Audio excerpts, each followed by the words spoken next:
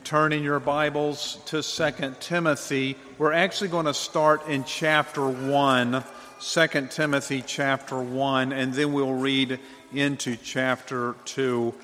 As you're turning there, I want to make an editorial comment about the hymn we just sang. There's a modern tune to this hymn. I think they ought to throw away that modern tune. I think this tune of 461 is so good. And if that last line in it does not send shivers up your spine, I don't know what else will. I love because he loveth me. I live because he lives. We live only because of the mercy of Christ and because of his great resurrection. That's the end of the editorial comment for this morning. 2 Timothy chapter 1, I'm going to start with verse 13, and I'm then going to read through chapter 2, verse 7. It's actually a short section of Scripture, but pay careful attention to God's Word from 2 Timothy chapter 1, beginning with verse 13. Hold fast the pattern of sound words which you have heard from me, in faith and love which are in Christ Jesus. The good thing which was committed to you, keep by the Holy Spirit who dwells in us. This you know, that all those in Asia have turned away from me, among whom are Phygellus and Hermogenes. The Lord grant mercy to the household of Onesiphorus, for he often refreshed me and was not ashamed of my chain. But when he arrived in Rome, he sought me out very zealously and found me. The Lord grant to him that he may find mercy from the Lord in that day. And you know very well how many ways he ministered to me at Ephesus. Now chapter 2. You therefore, my son, be strong in the grace that is in Christ Jesus, and the things that you have heard from me among many witnesses, commit these to faithful men who will be able to teach others also. You therefore must endure hardship as a good soldier of Jesus Christ. No one engaged in warfare entangles himself with the affairs of this life, that he may please him who enlisted him as a soldier. And also, if anyone competes in athletics, he is not crowned unless he competes according to the rules. The hard-working farmer must be first to partake of the crops. Consider what I say, and may the Lord give you understanding in all things. Let's go to the Lord in prayer. Let us pray. Father, we do thank you again that we can come to look at your word. Help us to study it rightly. Help us to not just study it for the purpose of gaining knowledge, but to study your word for understanding, that we may follow Christ, that we may serve him, that we may glorify him in our lives. And Father, to lift your name high in everything that we do. I pray this in the precious name of Jesus. Amen. I forgot to tell you, I read this morning from the New King James Version of the Bible. I have 4 words I want the children to listen to today. Adults, you can listen to it also. But it's 4 words I want the children to remember today. The first word is strong. Like a person is strong and not weak. Strong. The second one is grace. We speak a lot about God's grace given to us. So listen for the word grace. The third word I want you to listen to is faithful. I think last week one of the words was faith. Well, today I want you to listen to the word faithful. And the last word you ought to be listening for, and you need to listen to it in every sermon, is Jesus. Listen for Jesus today. There was a man, perhaps you've heard the story of him. His name was Jack LaLanne. Now, for those who are my age, we know who Jack LaLanne was. He grew up as what we would call a 98-pound weakling. I don't know how that's going to translate as you listen to it, but fundamentally, it would be a man who's about my size, but it was only 98 pounds. I can tell you that I weigh a lot more than that, and my weight actually begins with the number 2. So you can then add to it, okay? So he was a proverbial 98-pound weakling. He was a fast food junkie. That means he liked to eat a lot of fast foods. But this was the time before there was McDonald's and Burger King, but he liked to eat fast foods. He was a sugarholic. He liked to have a lot of cakes and sweet things to eat. Well, he gave up eating those foods, and he changed his eating habits, and he developed an exercise routine. In 1936, so about 85 years ago, when he was 21 years of age, he opened a gymnasium. And a multi-million-dollar empire began, which was based off of fitness, exercise, and nutrition. Some of you may even have a Jack LaLanne juicer. If you know what a juicer is, it takes like carrots. You can put a carrot in and it separates the juice from the pulp of the carrot.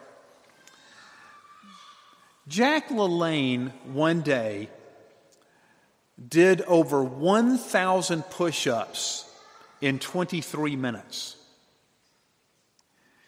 He would perform exotic events on his birthdays. When he turned 61 years old in 1974, he swam the length of the Golden Gate Bridge in San Francisco.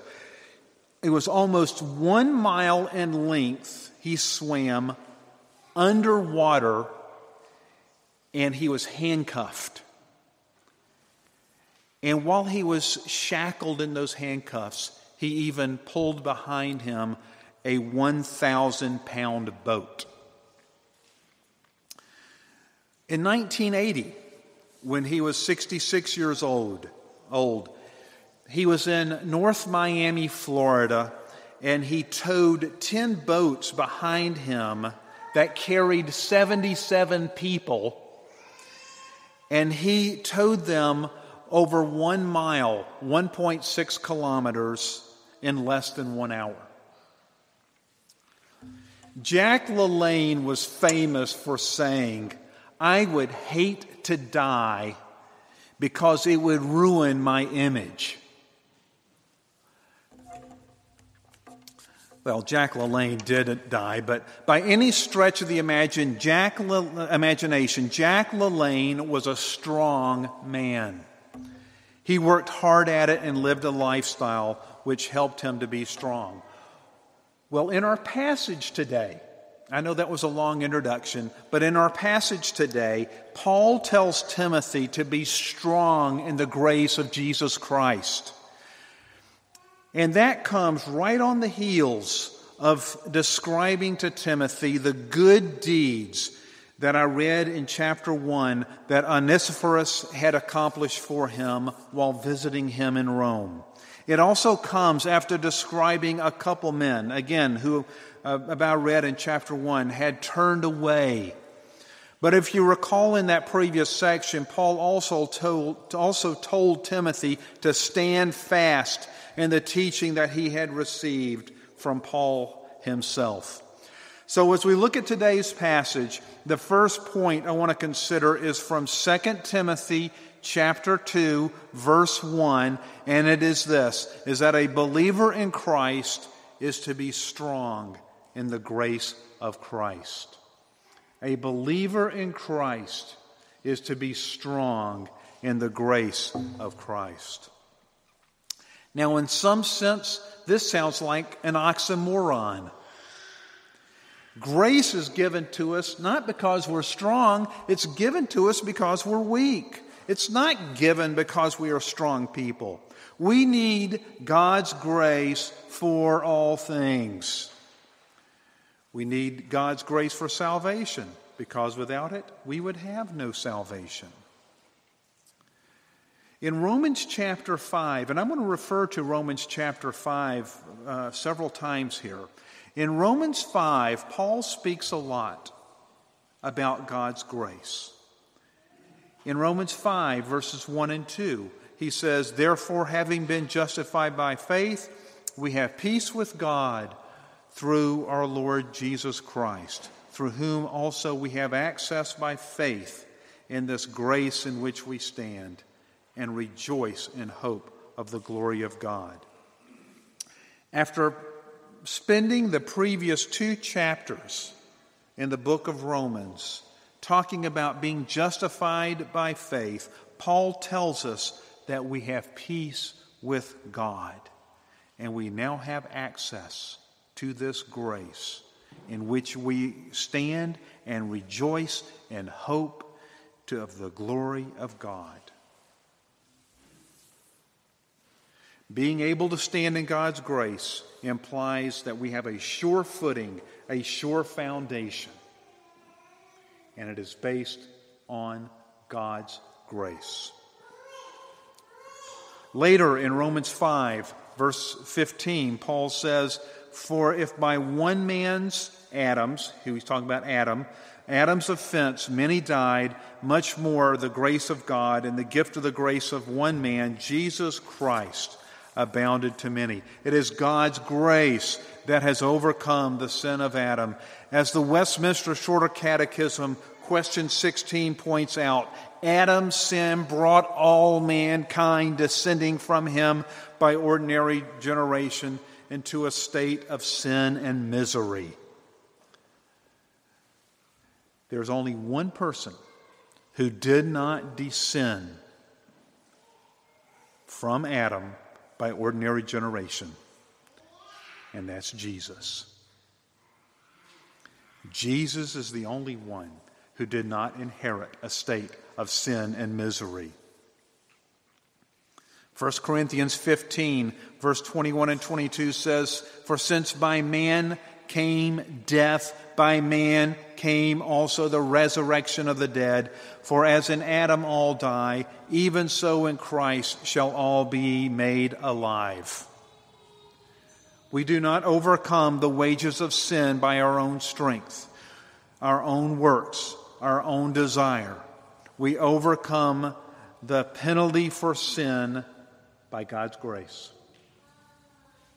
Romans 5:17, Paul says it another way, "For if by the one man's offense death reigned through the one, much more those who receive abundance of grace and of the gift of righteousness will reign in life through the one, Jesus Christ." So what was said up there in 1 Corinthians 15 is also said in Romans 5:17. It's just said another way. The new Adam, Jesus, allows us to receive an abundance of grace and a gift of righteousness. God declares us just and righteous because of Jesus. Then later in Romans chapter 5, Paul again is talking about what sin has brought into the world, and he concludes the chapter by saying in verses 20 and 21, "But where sin abounded, grace abounded much more. So that as sin reigned in death, even so grace reigned through righteousness to eternal life through Christ Jesus our Lord." And that's the grace upon which we can stand. It's a grace that brings us out from our sin and misery. It's a grace that takes us from being dead in our sins to being alive in Christ. It's a grace that allows us to have peace with God. The second point I want to make, and it's found in 2 Timothy 2, verse 2, is the truths of God's Word are to be passed to faithful men. The truths of God's Word are to be passed to faithful men. The teaching of God's Word is also to be given to faithful women. Now, I know I'm today talking a lot about faithful men, but so much of this applies to women as well. Paul already spoke of Timothy's grandmother, Lois, and his mother, Eunice, who taught Paul the Scriptures from the time he was young. As he pointed out in chapter 1 of 2 Timothy, in the part I did not read. There are many other godly women that Paul speaks of in Scripture. So women are not excluded. You don't get a pass to stay away from learning about the Scriptures. It applies to women as well. But in this particular situation, Paul is talking to Timothy about passing on God's truths to faithful men. It is too easy for men to get busy in their lives and be concerned about their careers. But men are called to be faithful. Men can get too busy following the standings of their favorite sports team. They can get too busy planning the next vacation for the family. They can get too busy to want to just get away from others and get in their isolated room by themselves. And they stop interacting maybe with their wives and their children. The call for men is to be faithful. Proverbs chapter 6, verse 20 says, "Most men will proclaim each his own goodness, but who can find a faithful man?" Paul tells us in Galatians 5:22 that being faithful is part of the fruit of the Spirit. You know that list of about 9 characteristics, love, joy, peace, that is, being faithful is part of being a fruit of the Spirit. If you are a follower of Christ, you are called to be faithful.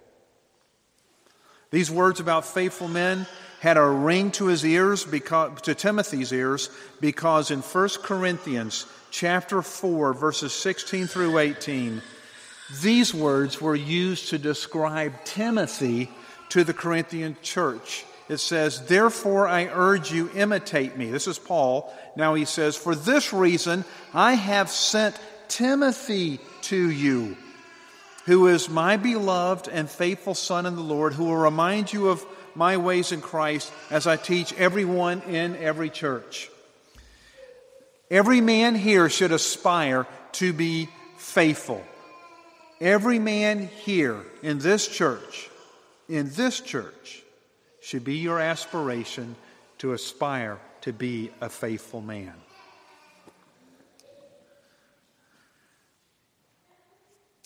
Notice I didn't say that you should put on a facade, try to say a few religious words, or put on an act so that people will think you're faithful. You should be faithful, and others should see your faithfulness.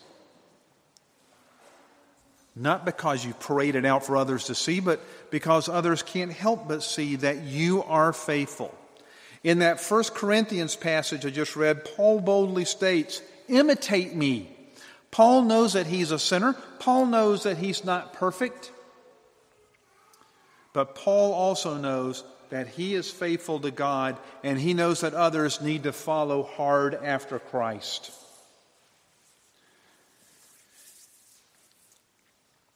In December of the year 2000, there was a plane that was headed from London to Nairobi, Kenya. There was a madman on board who tried to overtake the plane. He ran through the first class section into the cockpit, and then he started fighting with the crew of the aircraft.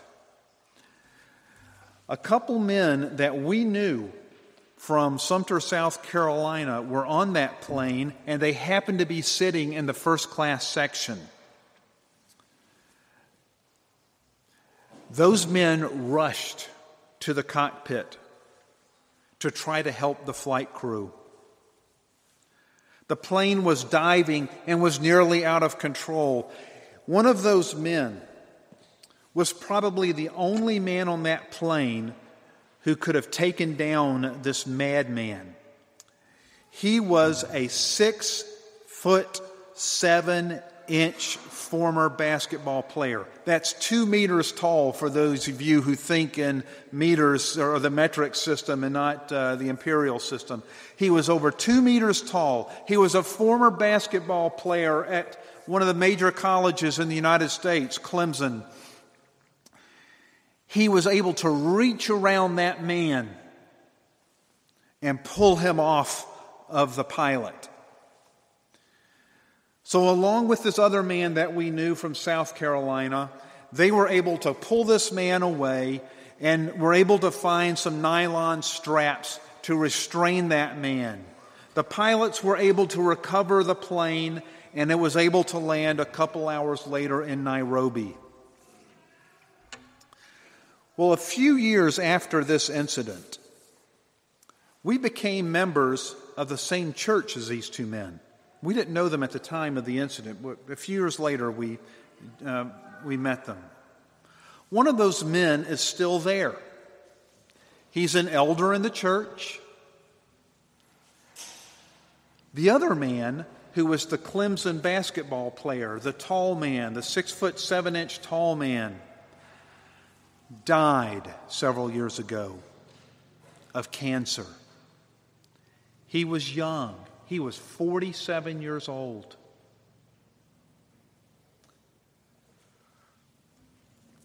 When he was within a few weeks of dying, one of his college-aged daughters came to him and hopped up on his bed and asked him, "Daddy, what sort of man should I marry?" His answer was not, "Marry a Christian man," or "Marry a man who can provide financially for you." His answer was, "Marry a man who is running hard after Christ."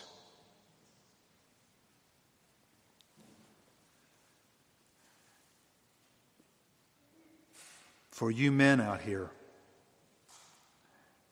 this is the type of man your daughters ought to be marrying.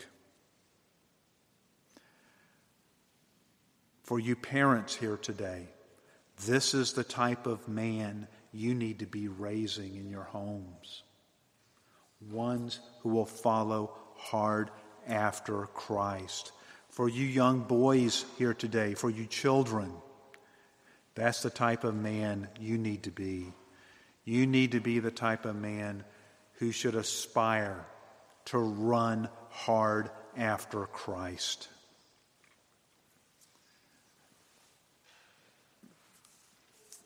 Maybe some of you men here today have not been that type of faithful man who is committed to following Jesus and leading his family the way you should. If you're married or if you're single, maybe you've not been living the type of life you need to be living that honors God. Paul has a good answer for that.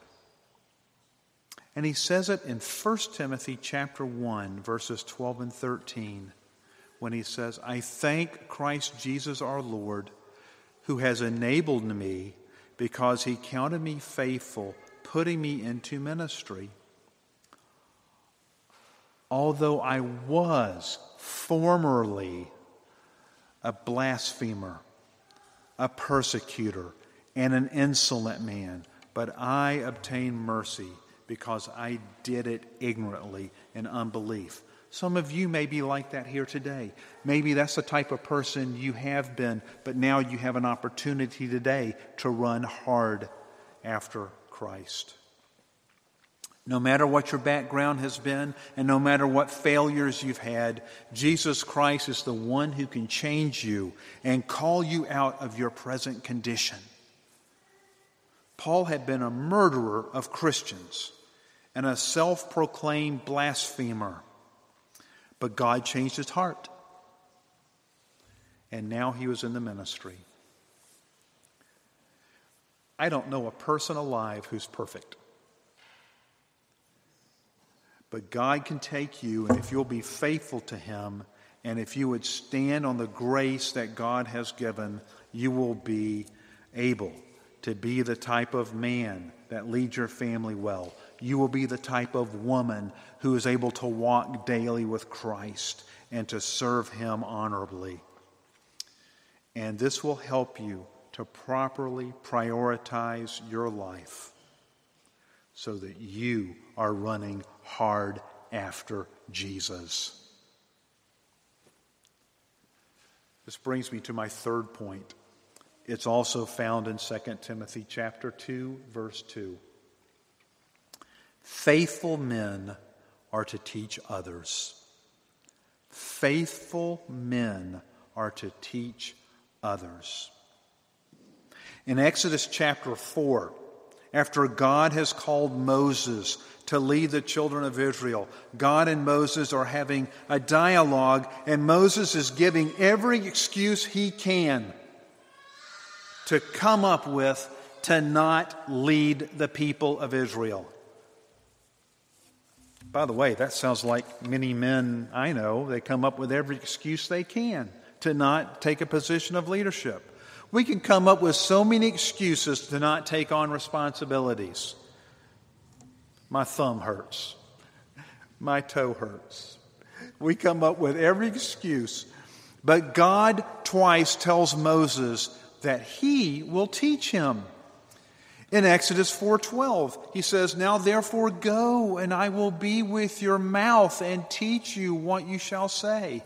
Then in verse 15 of chapter 4, he says, when speaking about Aaron, God says, "Now you speak to him and put the words in his mouth, and I will be with your mouth and with his mouth, and I will teach you what you shall say." If you are unsure of what you are to teach, go to God and ask him. Go to his word and see what he wants you to say. Many parents here know the verse in Deuteronomy chapter 6, or the passage in chapter 6 that begins with verse 4. "Hear, O Israel, the Lord our God, the Lord is one.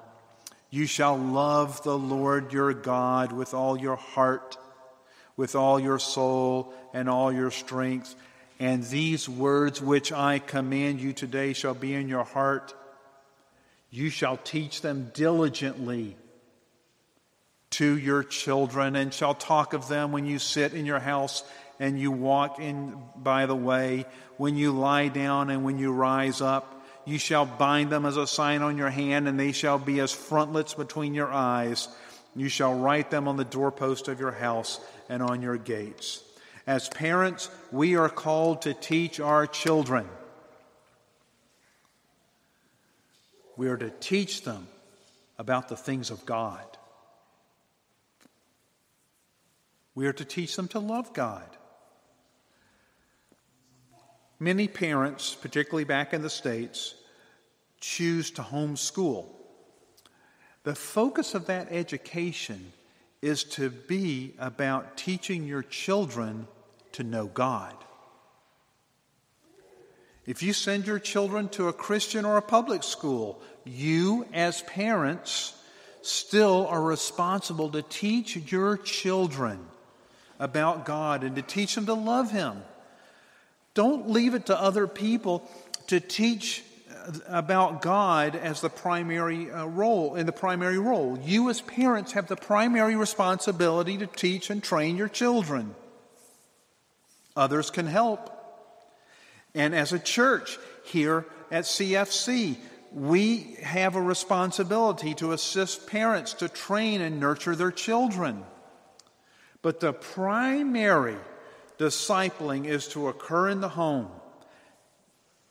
And dads, you're the ones who are mainly responsible for that. The father may have long work days and even have long TDYs, we say in the military, or long business trips. But at the end of the day, the father needs to take on the role of being the main discipler in the home. Faithful men teaching is not confined to teaching your children. In 1 Timothy chapter 3, verse 2, one of the qualifications for being an elder in the church is that a man is to be able to teach. You just ordained 3 elders a few weeks ago, about 3 weeks ago, 2 weeks ago. You just ordained them. Well, one of the qualifications was they have to be able to teach. That doesn't mean that other men can't teach, but they have to be able to teach. And this passage in 1 Timothy 3:2 doesn't say anything about teaching. You have to know the Greek and the Hebrew roots of Bible words. It doesn't say that he is to know every truth of Scripture. But such faithful men are ones who are able to take the truths of Scripture and to digest them and then be able to take these truths and pass to others. This means that a faithful man is to be a disciple himself and is to be absorbing God's Word into his life. In the Great Commission, in Matthew 28, Jesus tells us that we are to make disciples of all nations, and then he tells us how in verse 20 of Matthew 28, teaching them to observe all things that I have commanded you. The teaching ministry of the church is vital, as it is the mechanism that is ordinarily used to convert souls. Paul tells us in Romans 10:17, faith comes by hearing, and hearing by the Word of God. I imagine here today, every man in this church has been employed or has had a job in the past. Some of you may be retired now, but every one of you have had some sort of a job. And every man and woman for that matter, but who has had a job has received teaching and training in order to do that job. Well, the same is true in discipleship. Every one of us needs to be trained, and every one of us needs a trainer. In the church, we need faithful men. We need faithful women who will teach others the truths of Christ so that the next generation will be able to make disciples of all nations. My final point today is that faithful men will endure. Faithful men will endure. Paul tells Timothy in 2 Timothy 2:3 that as a faithful man, Timothy is to endure hardship. If you're looking for a Christian life that is pain-free and without struggle, you are not being realistic. Paul tells us in Ephesians chapter 6, verses 10 through 13, finally, brethren, put on, be strong in the Lord and in the power of his might, put on the whole armor of God,